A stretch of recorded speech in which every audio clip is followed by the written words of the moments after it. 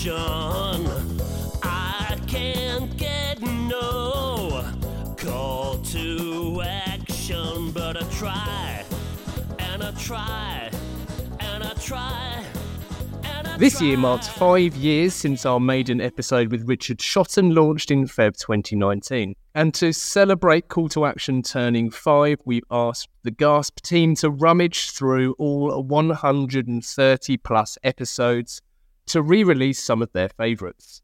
So in June 2020, we cast a net off the coast of Adelaide and caught one of the globe's greatest researchers, Jenni Romaniuk, for her first of 2 Call to Action appearances.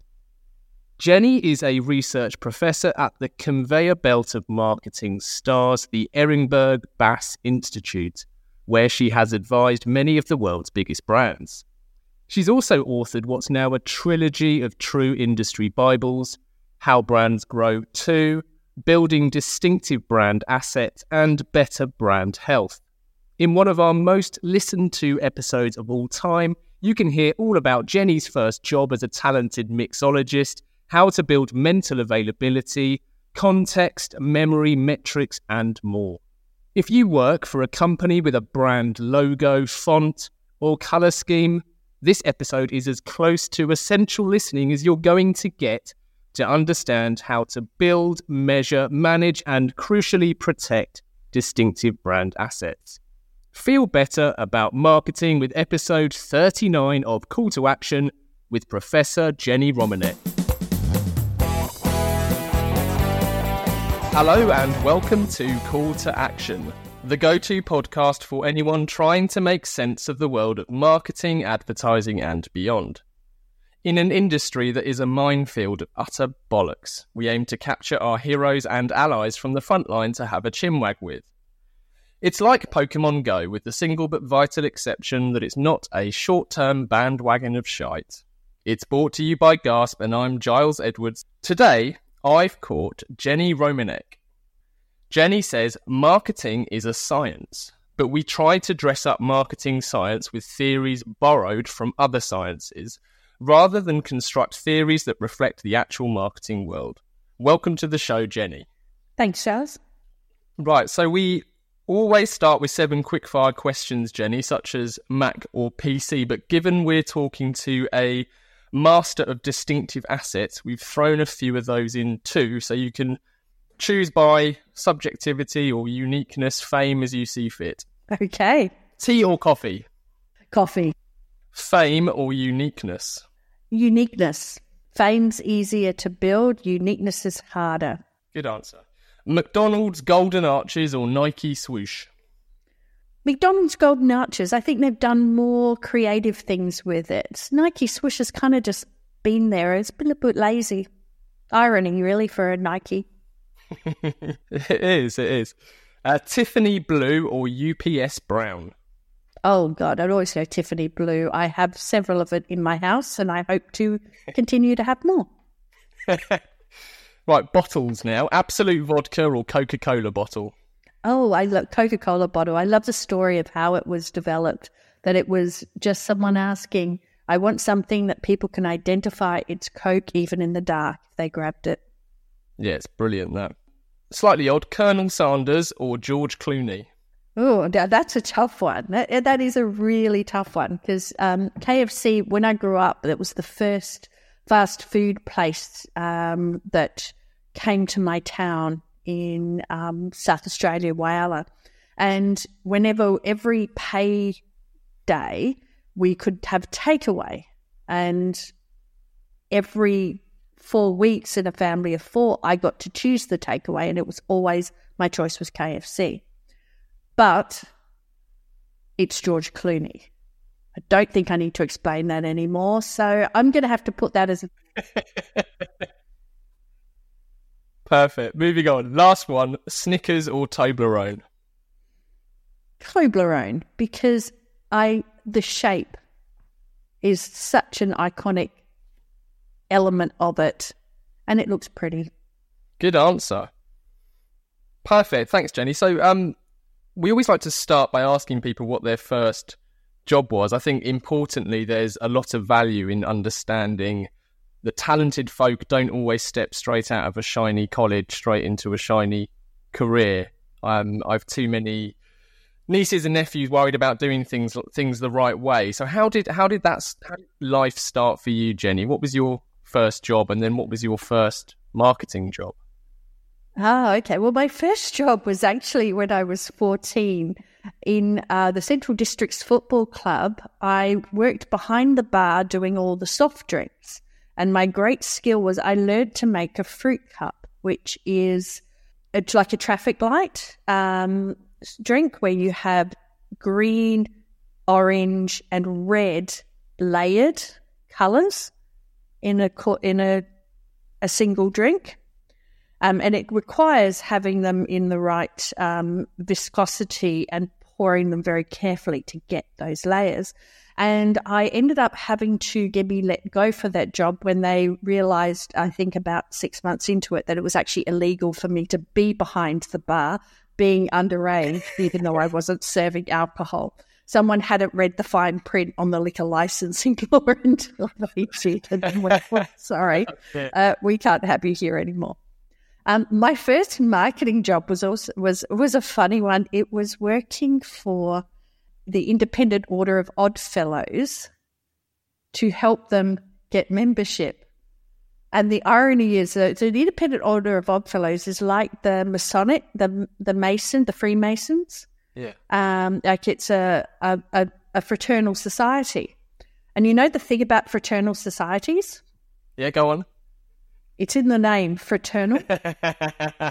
They don't let women in. So I did a marketing plan for them. And then they're like, so do you want to stay and implement it? And I kind of had to say, no. And part of that was, so you want me to market something I can't actually drink because I am not a man. I'd already planned to go traveling overseas. So I did the typical Aussie backpacker thing. But, I did 3 months working on this marketing plan. I learned a lot of weird stuff about fraternal societies because I knew nothing, obviously, going in. So I had to do a lot of research into it and work out what the barriers to membership and how they could build it and things like that. That was it. It was a 3-month gig, and I saw it as just a way that I could put my skills in action and earn enough money to leave the country, which I did, and then went backpacking for 2 years before I came home after that to start actually at what was then the Marketing Science Centre that turned into the Ehrenberg-Bass Institute. Oh, fantastic. So how did you actually end up in marketing science then? Because also I understand you originally studied occupational therapy. Yes. So everything for me has just been happy accidents. I did occupational therapy for 1.5 years and realised I was not very good at it. So I'm like, I don't know what to do. And I'd always been quite good at economics, but didn't want to be an accountant or work for the government. So I was like, don't know what you do with that. And my other strengths were physics, maths. Don't know what you do with any of those. And so I was at a boarding college with lots of people doing different degrees, and someone was doing this thing called a business degree. And I went, oh, that sounds practical. So I signed up for that. And then I'm not very good at reading paperwork. And so I turned up for enrollment, and it was in the days we didn't do it online. You actually went to a big hall and stood in line and went to a desk and, signed up for your subjects. And I hear, finally get up to close to the thing, and I just hear them say, so what's your major? And I'm thinking, huh? What? Major? This degree. God, all right. So, it went pretty quickly, and suddenly I'm there, and all I remember is just going, all right, well, I hear they do marketing well here, so I'll just do marketing. No idea what I was actually signing up for. Just kind of went, that sounds like that would do.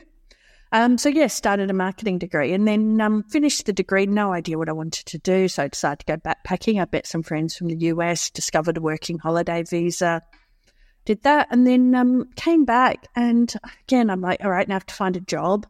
Went for some really excruciating job interviews for jobs that I was blatantly not suited for.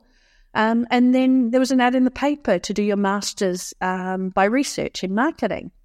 Oh, and just to preface it, before I'd gone away, Byron had actually called me up and said, we're recruiting people to do, a master's by research and marketing. Are you interested? And I said, well, yeah, kind of, but I've just bought my ticket to go overseas, so not right now, but thanks, appreciate it. Damn. So when I came back, they advertised, and it is the one and only time they've ever advertised. And I answered that advertisement and went and presented. They're like, okay, well, yeah, all right, you want to start? And I went, okay. And started. And my only criteria for taking the job was I could earn enough money to move out of home because my parents were driving me crazy after 2 years of traveling. And I was stuck in my parents' house with no money going, I just need to leave, anything.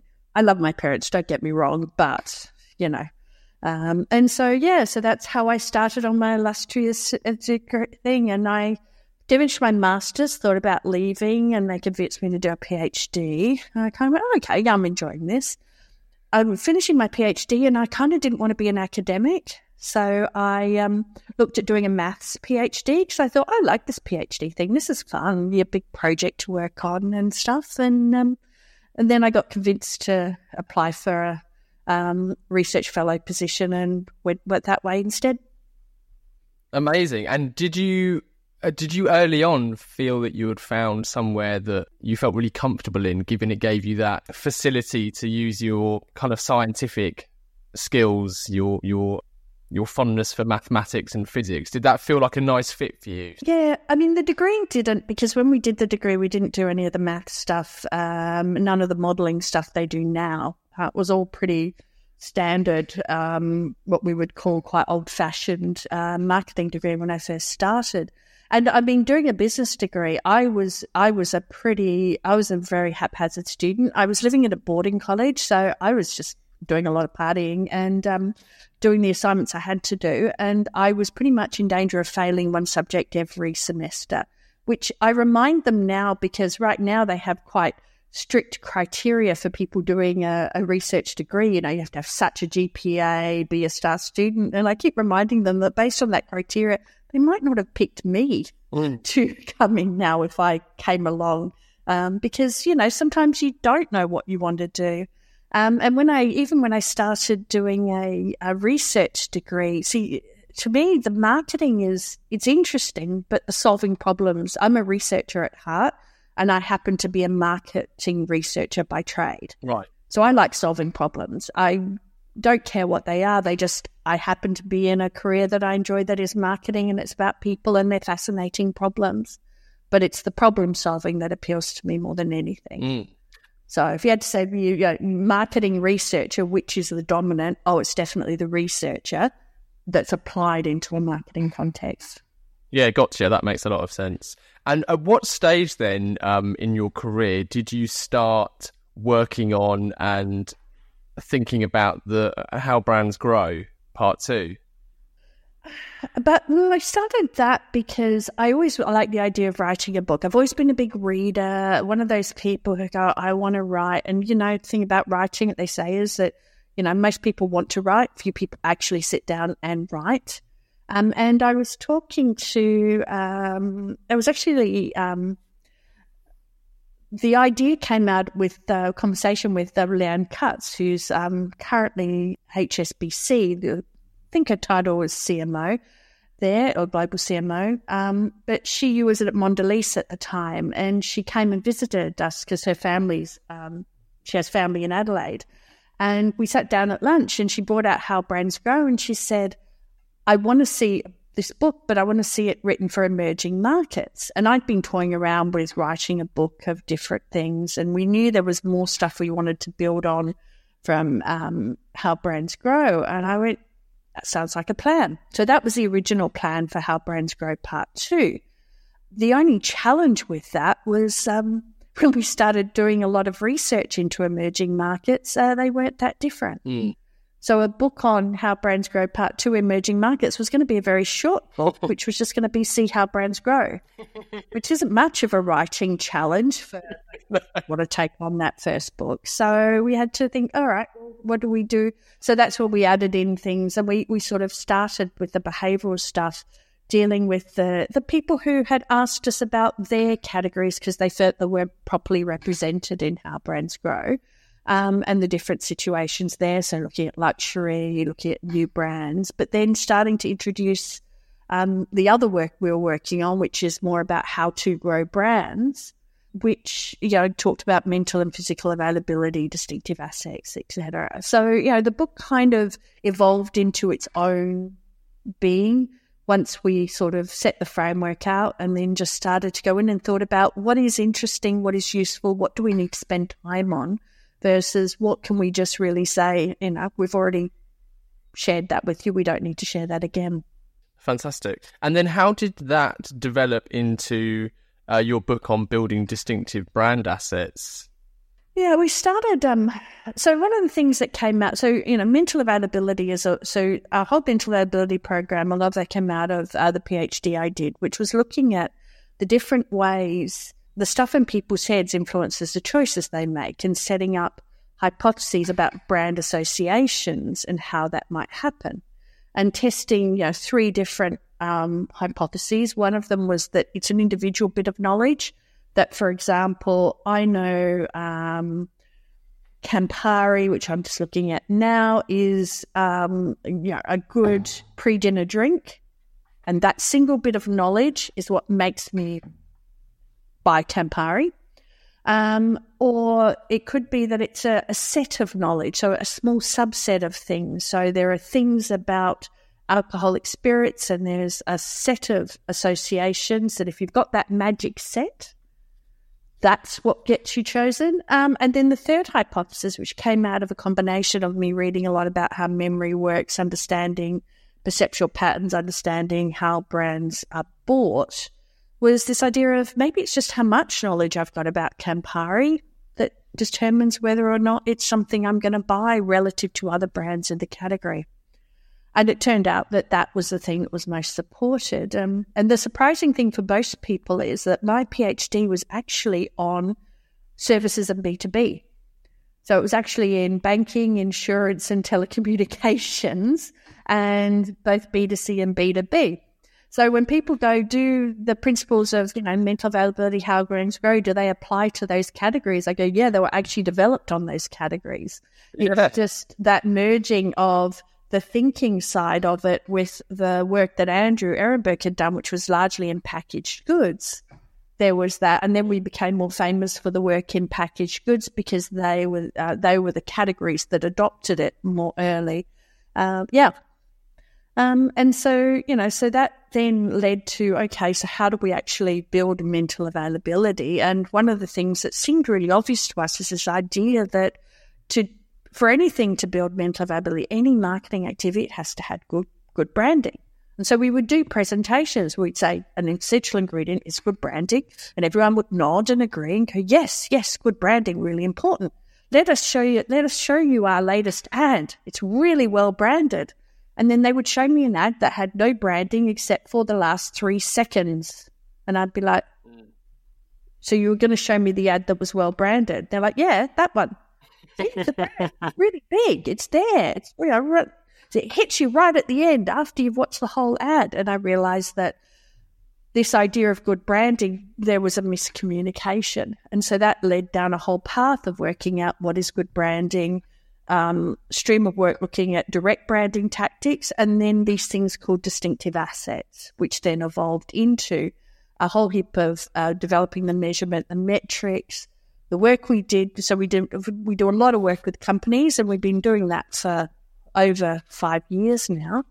And it was in those discussions with companies as we're debriefing them on the results for their particular assets that I realized that I'd have a conversation with some people and I'd be thinking, oh, those guys we did that project with 6 months ago, they'd really benefit from this conversation. But they weren't there and they didn't ask those questions. And then I'd get another question. And so the book evolved from all of the questions that people were asking us when they were trying to build, choose, evolve their distinctive and use their distinctive assets. So that's how that book actually came about. It just kind of, if anything, it wrote itself. It was so much easier to write than How Brands Grow Part 2. Oh, okay. Well, I'm fascinated by distinctive assets, and you hit on a few points there, actually, that I'd like to pick up on. And I wonder if perhaps one of the reasons why it was so easy to write is because people typically, like the ad example you just shared, where someone said, we want to show you our great, well-branded advert. When you say the word brand, people in some walks of life just think of logo. And of course, that's always the key. That's the brand name often, and the main anchor that people probably have when it comes to the mental associations they have with a company. But the indirect branding, am I right in saying that is all of the distinctive assets? That is your brand codes or whatever, however you want to articulate it. So going back to our 7 quickfire questions for Nespresso, that could be George Clooney. He is an indirect branding asset of sorts. Yeah, so if you think about it in memory terms, so the brand name is a node in memory. It's a part of your memory for Nespresso. Now, attached to that are things that can lead you down the path to Nespresso. So George Clooney is one of those, but it's not Nespresso, it's George Clooney. And you have to make that mental leap from George Clooney to Nespresso and not get distracted by Ocean's 11, all of the other things George Clooney does in the way. So that's why it's indirect branding, because you still have to do that extra step to get the brand into your memory. Whereas direct branding, you're just going straight, it's an espresso. There's no extra step. So when you have indirect branding, there's always a chance of retrieval failure, which means you have to work to keep that link up. When it's direct branding, what you see is what you want to reinforce. So that's why we separate the two out, because they do signal to you that there is a chance of retrieval failure. You can see George Clooney and not think of Nespresso. Yeah, that makes sense. And I imagine retrieval failure, as you put it, can happen for a variety of reasons, not least, where the person is in the world. They might not be as familiar. They might be more familiar with his acting career than his preference in coffee, although I'm sure he takes a fair wedge to have that preference. Well, there's two major causes of retrieval failure. One is decay. The natural state of memory is to decay. The longer you are from an initial, after you've got a link in memory, the harder it is to retrieve. It's just a natural process of how our brain works. And the other, as you just highlight there, is mental competition, other things that are attached to the retrieval cue other than the target thing you want to retrieve. And this is always the problem with celebrities as distinctive assets, is they're cluttered. They've got lots of associations with them. So their strength, which is, that they draw attention because they feel familiar, is also their weakness as a branding asset, because there's all these other associations that make it difficult for a brand to break through in the clutter.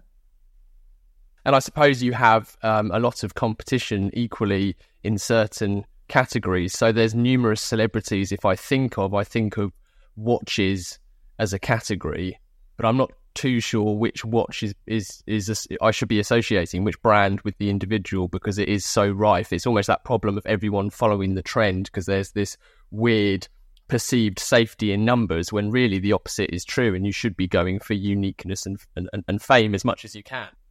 Yeah, it's really, there are some categories that, particularly if we take faces as an example, whether it be characters, celebrities, spokespeople, there are some categories that are very cluttered and some that hardly use any at all. One of my favourite uses of characters was actually Mama and Papa for Domio. Mm-hmm. Because in a category that doesn't have a lot of faces, they were two very clear, distinct ones. Unfortunately, I don't think they're used anymore, as goes with a lot of distinctive assets. But, that's an example of an asset in a category that doesn't have a lot of faces. So it makes it easier for the brand to really own it. Whereas if you're in breakfast cereal and you launch another cartoon animal character, you've got a lot of other, to program against type, you have to work quite hard because there's a lot of bases already covered.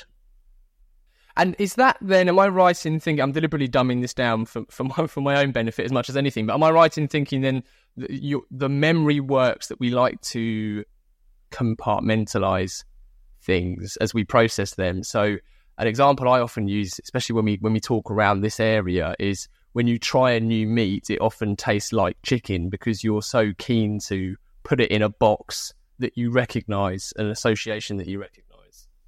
Yeah, I mean, anytime something new goes into memory, it has to have context. And so it has to basically attach itself to our existing network. Otherwise, it doesn't make any sense.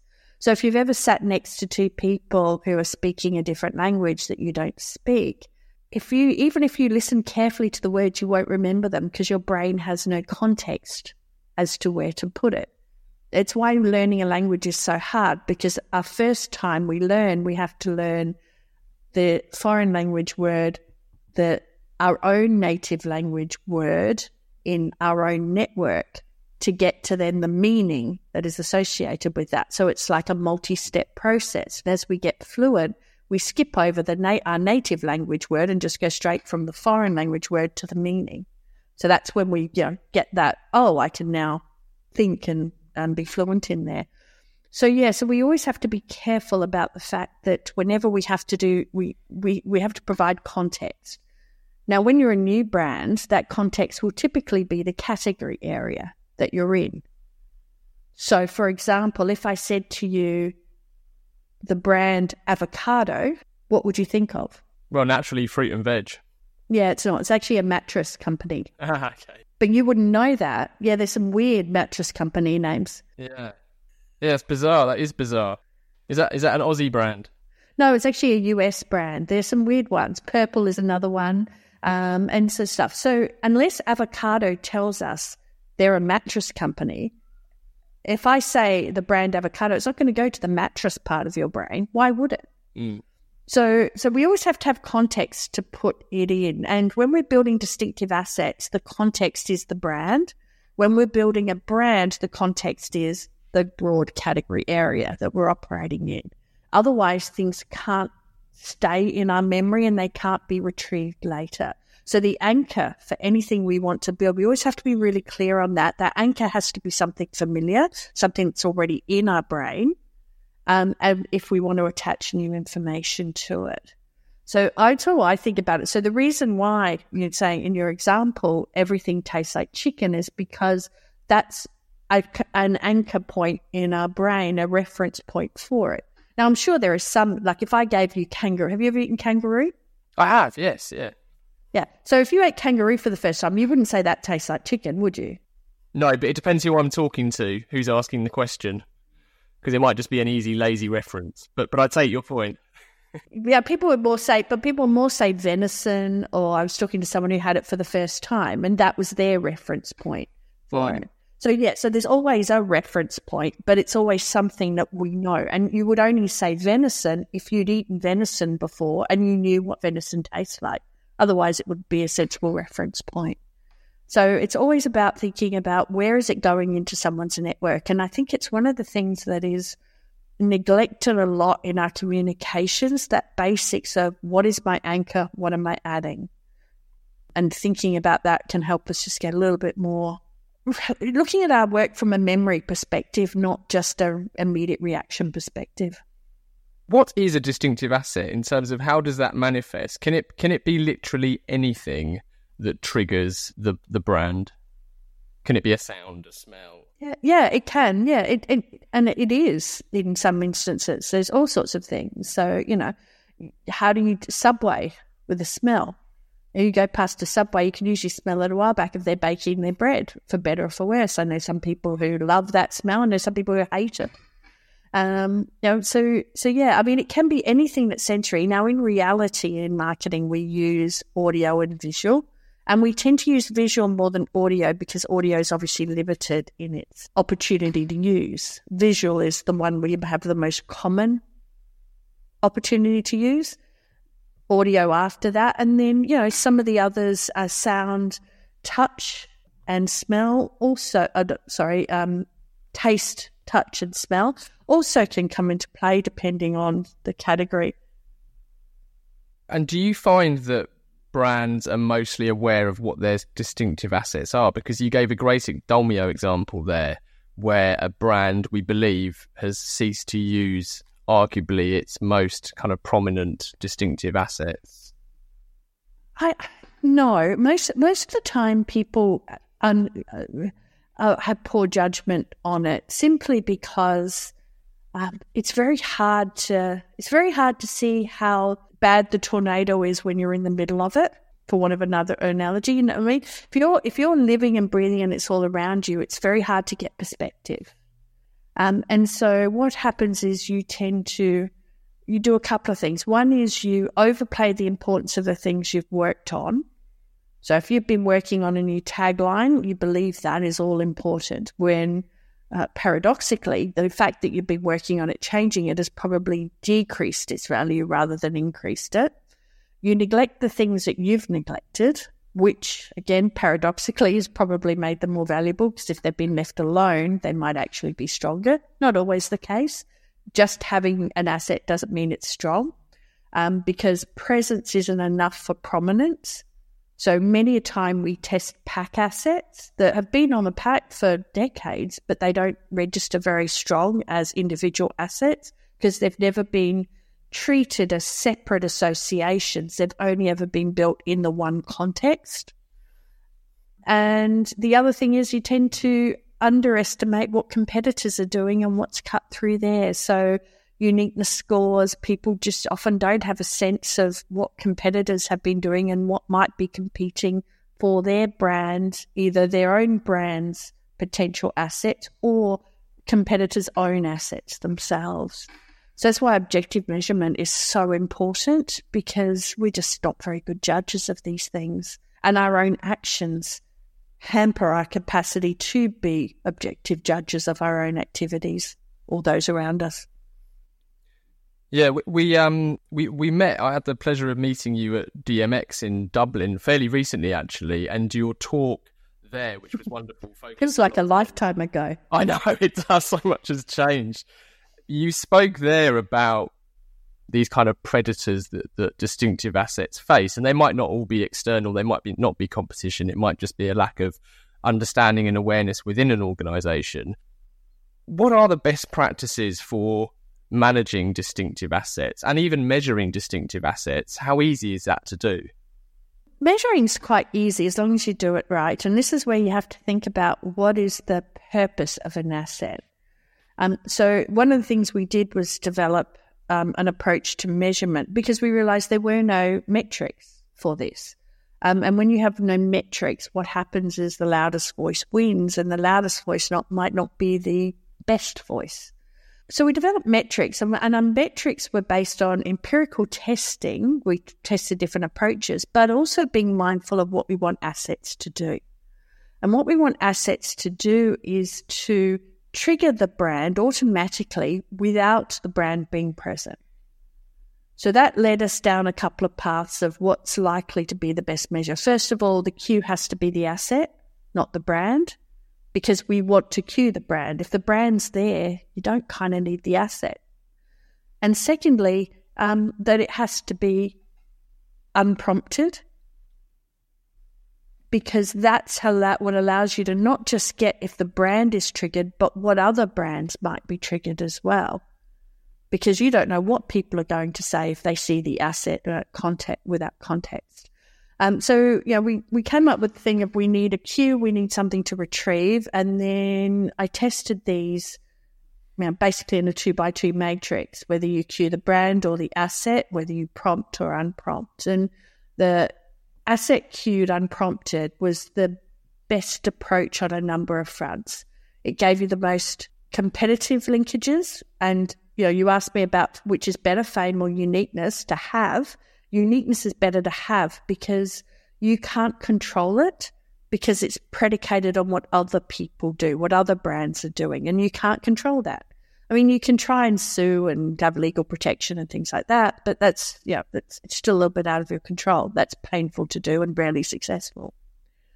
Whereas fame, you can control, because that's how you use assets and how well you execute and how widespread your execution is. So we want to make sure we've got as good a handle on competitors' potential encroachment on assets as possible, because we can't control that, but we need to know it to manage it. And depending on the type of competitor encroachment will indicate whether or not it can be rescued or it's best abandoned. And then what we also need to do is we want a conservative assessment. We don't want an inflated score, because this is really important. If you don't brand, nothing else you do will work, because no matter how you believe advertising, marketing activity work, it can't work if they don't know who it's from. So our approach is what we call risk averse. It's actually very conservative. When you prompt for brands, we found you got up to 20 percentage points inflated scores. So that means that the real score might have been 60% and you got 80%, which is a lot of inflation for a metric to replace your brand name. And I'm hesitant to, suggest that would be a smart thing to base your strategy on something that's inflated.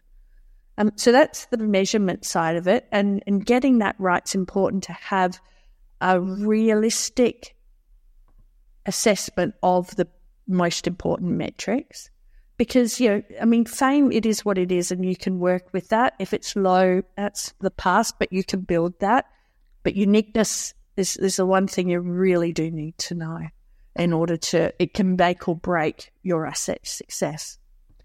And then, having those metrics are really important, because they not only let you know what to build, because once you realise you're building fame, you're building it amongst all category buyers, that influences where you do your asset building activities, how you do your asset building activities, all flows through to tactics. And that helps you then build, but then protect. So I've done some of the best studies I've done assessing distinctive assets for brands are when nothing has happened as a result of the research.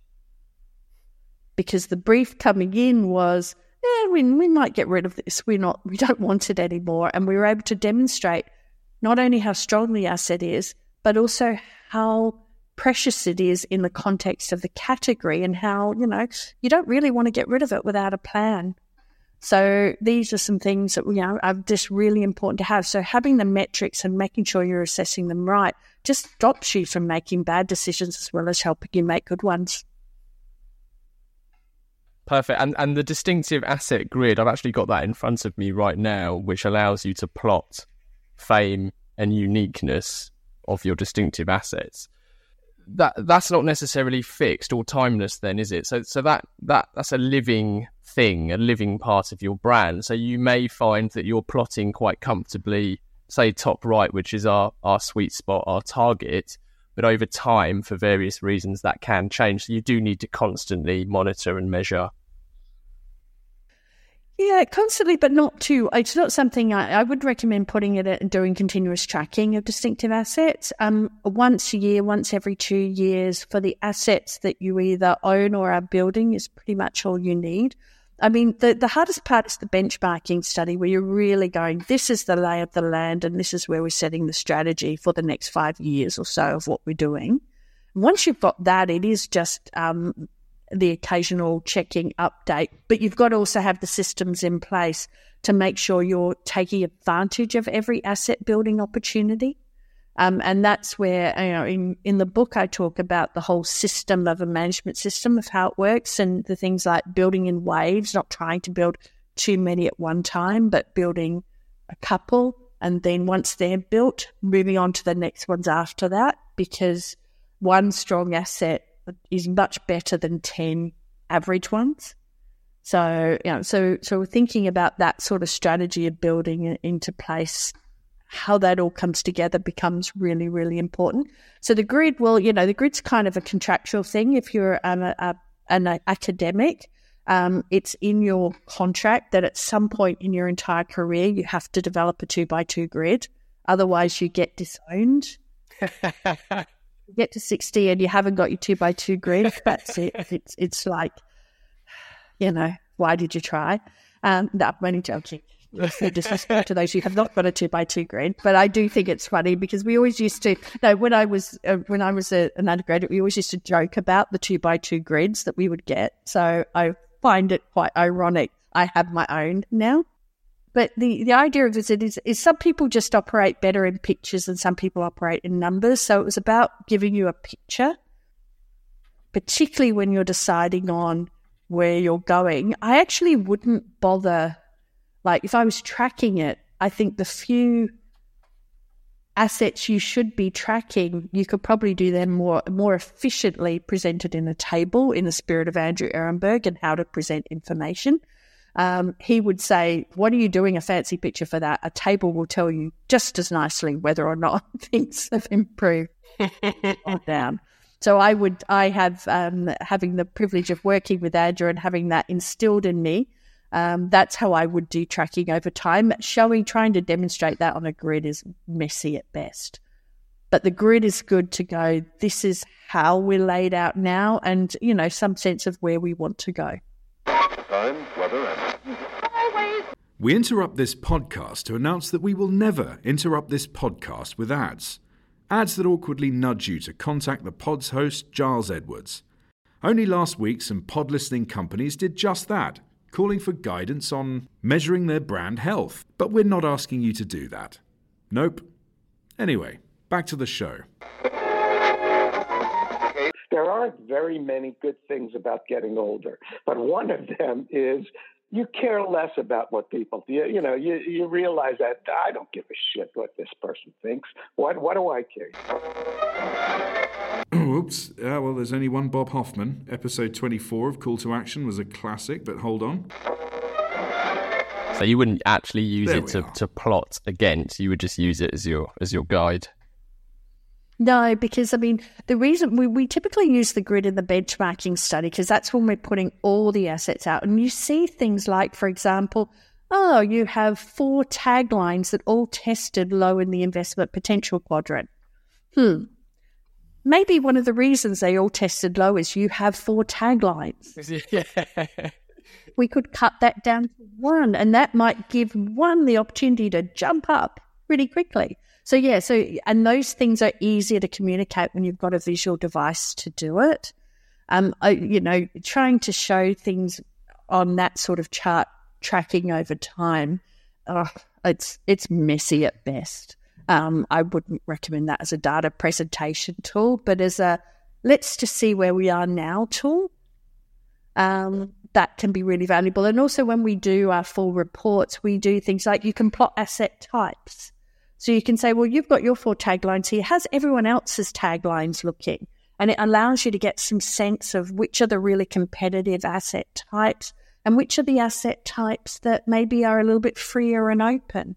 Which are the ones that, maybe one brand has conquered and others have failed versus which are the ones where, no one's really got any traction. It just helps you understand, again, where the opportunities could be because there are different things you can plot on that chart, on that grid. And is it rare? You've touched on quantities of distinctive assets a couple of times, just loosely, but is it rare to find a brand with several strong distinctive assets? And is there an amount we should be looking at or aiming for as a business? It's rare, but it's not. It's more uncommon than rare, I would say. And there are some brands that I've dealt with where actually the challenge is you've got too many. And what's happened is it typically things like in emerging markets, if there's a big global player that's gone into emerging market and then they've added and added and added, and they haven't had a lot of competition, but you might see local players starting to emerge, particularly as emerging markets get more sophisticated.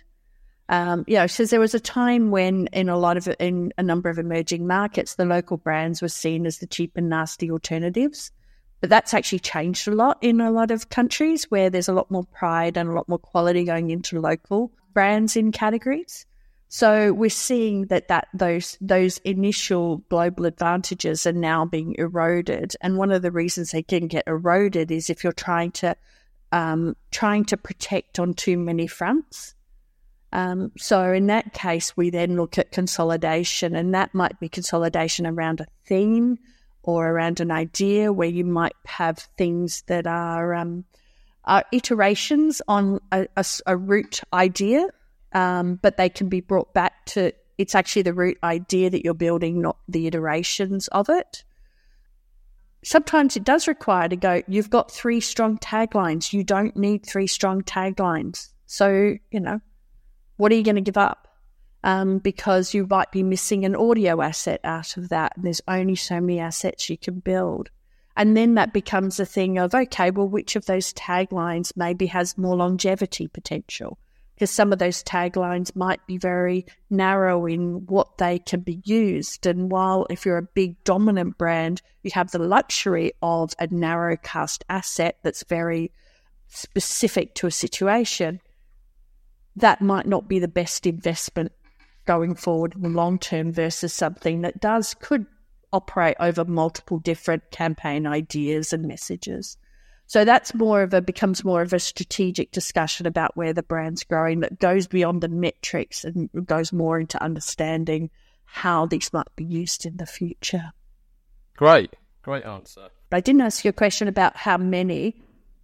Just on that, the answer is it depends. I would go for diversity first. So the distinctive asset palette concept is this idea that you don't want a palette of 10 blues. You want a blue, a red, a green, because you don't know what you're going to paint. You will need more assets if you're in more diverse media and sales channels, because that will help you in those channels.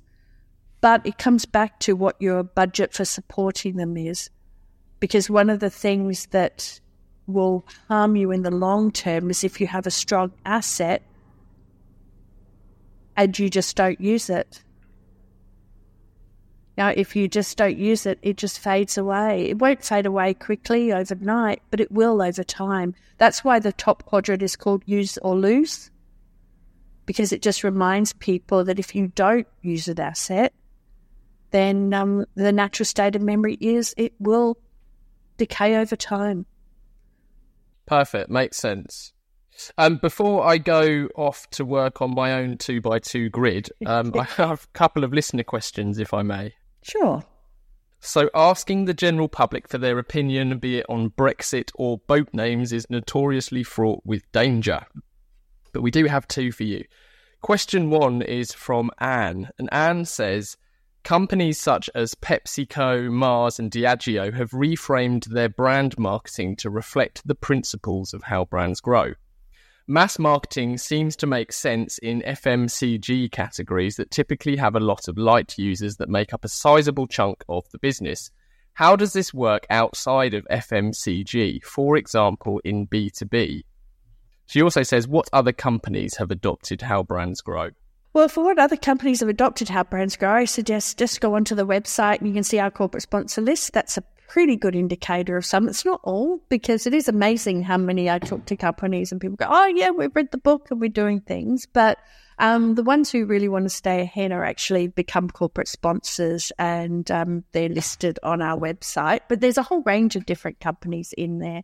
And some big, some small, different areas of marketing, from cars to banks to insurance to as well as packaged goods, a whole range of different types of companies. Because basically the idea of how brands grow works in any situation where you want someone to choose something when they've got multiple alternatives. And that multiple alternatives might play at a single point in time or over time. So we have actually some researchers who are really big in, really committed to the charity sector and non-profits.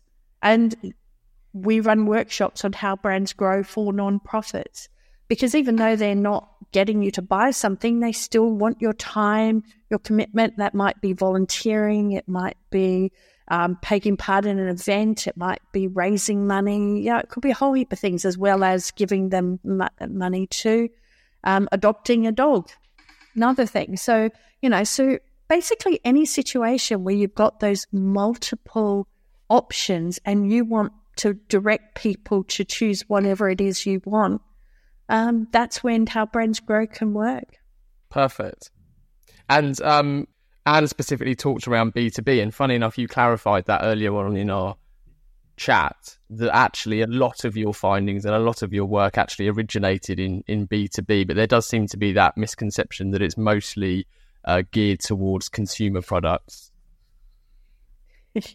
Yes, the packaged goods companies do a very good job of promoting themselves. But it's always we love a whole range of different examples. So some of the work has been done on everything from buying of airplanes to airline fuel contracts to doctors prescribing antidepressants to hospitals buying coronary stents. You'd be surprised that different sorts of areas work's been done. I talked about our non-profit work, looking at how people support charities. We did some work on donating blood and patterns that underpin blood donation. We love weird data sets from different areas of consumer behavior, and we love testing it. It's one of the fun things of the job of being a scientist is you get to go, ooh, I actually did one recently where I looked at a competition between ways to solve pain. Because if you've got pain, there's a number of different things you could do to solve that. So if you've got chronic pain, how do you utilize those different areas of pain? And the answer is there's actually some underlying patterns that how people choose between ways to alleviate their pain. Go figure. Isn't it weird? It is quite weird. But then I suppose there's no reason why it should be any different. Our second question is from James, Jenny, and he asks, do you have a favourite distinctive brand asset? I'm a very practical person. I love it when people take the ordinary and do something that's surprising, simple, and works. So one of my favourite distinctive assets, and it has been for a while because the thing is San Pellegrino with the foil top on the can.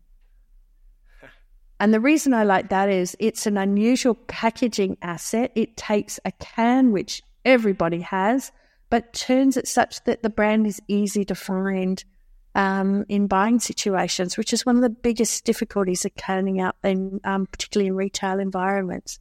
So that's one of my favourite ones because I just love the simplicity of it.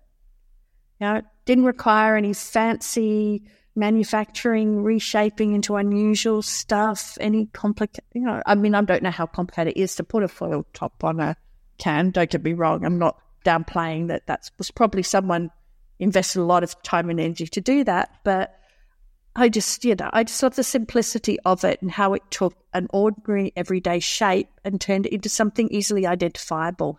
And that's where I think when we start to get creative once we understand what distinctive assets are for, we can look at ways where we can make those what are not revolutionary changes in the actual creation or the design, but can have really big impact on the branding power of whatever we're doing. Yeah, I love that example, especially because if you break it down, they've taken something that is so common in terms of the actual can itself and just with a very slight adjustment have made that much more unique.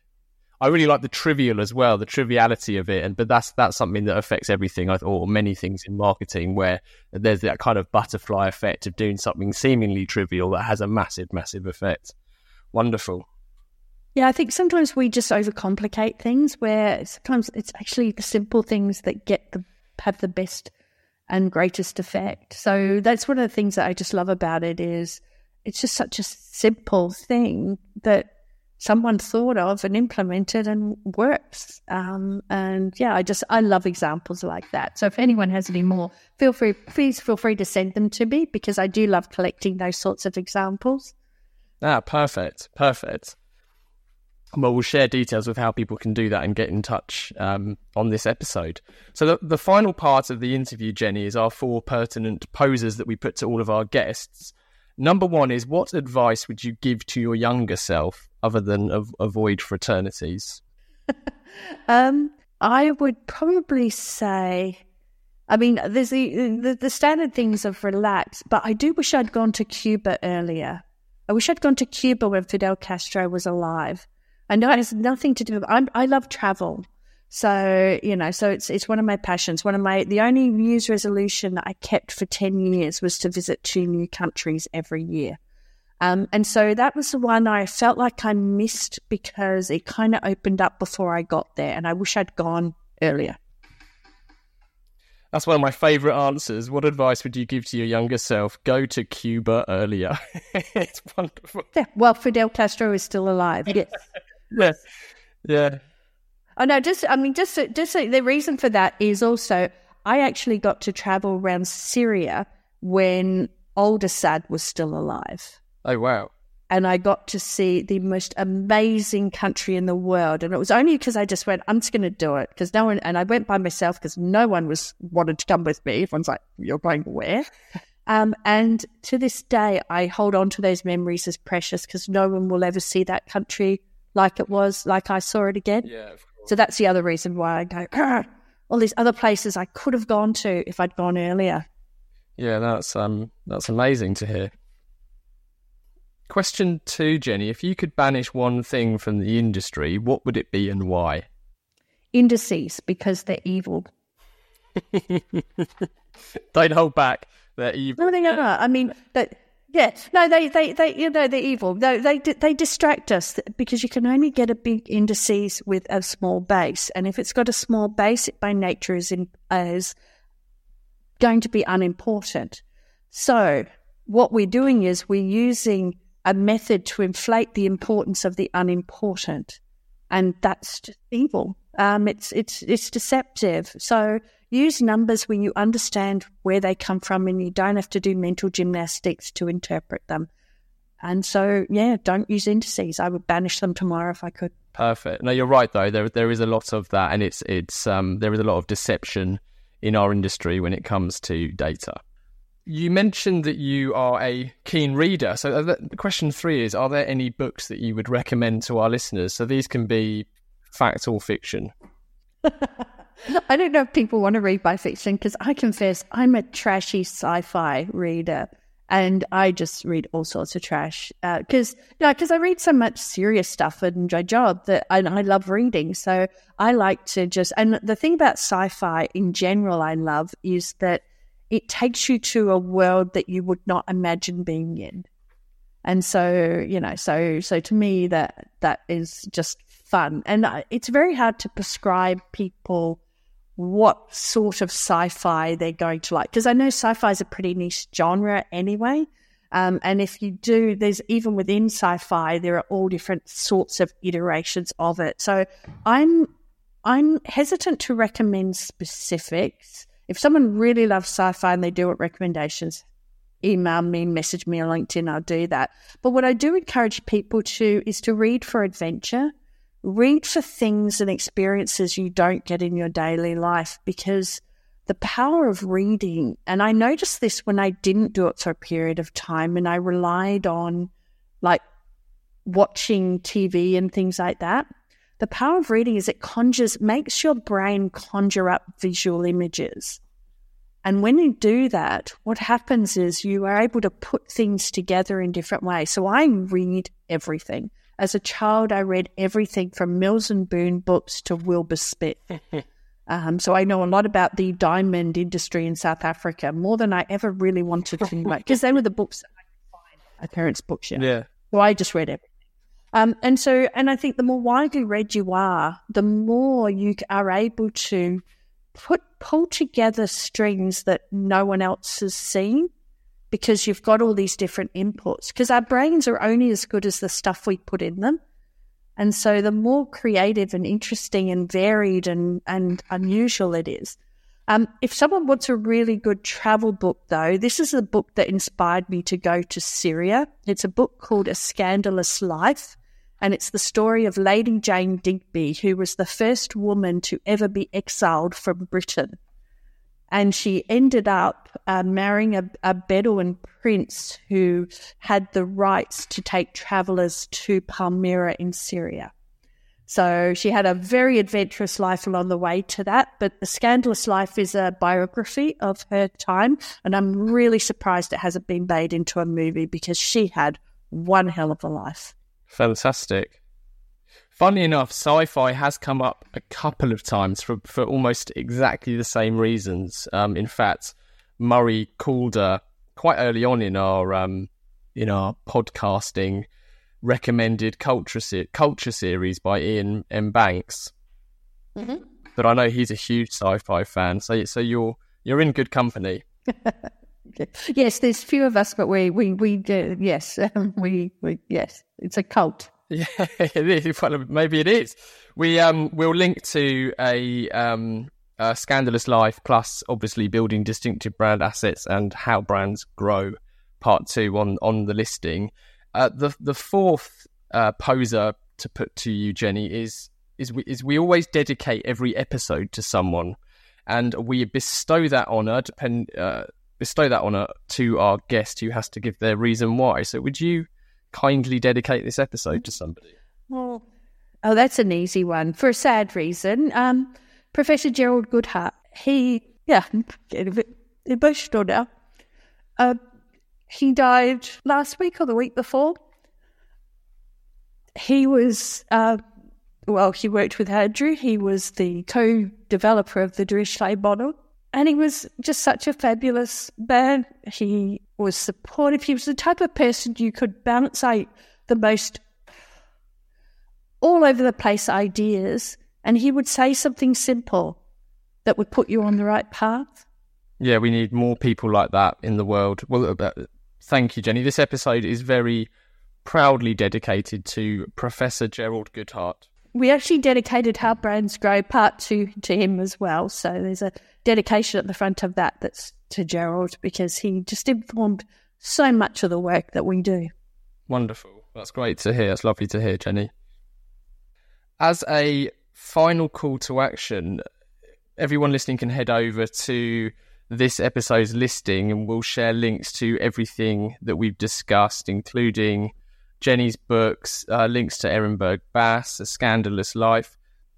How else can people get more Jenni Romaniuk?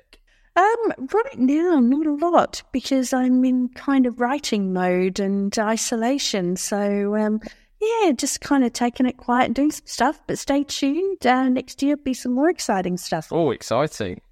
Fantastic. That's all I can say. Okay, fantastic. I won't push you then.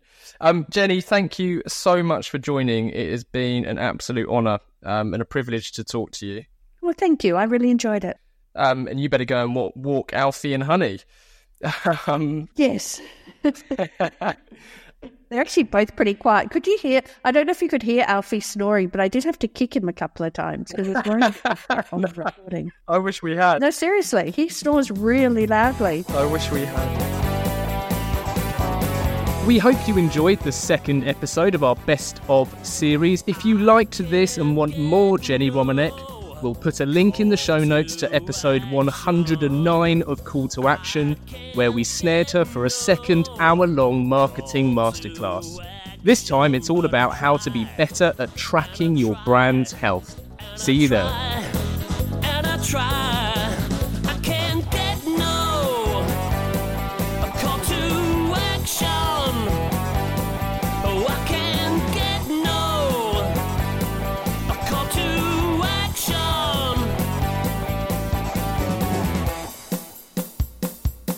Yeah.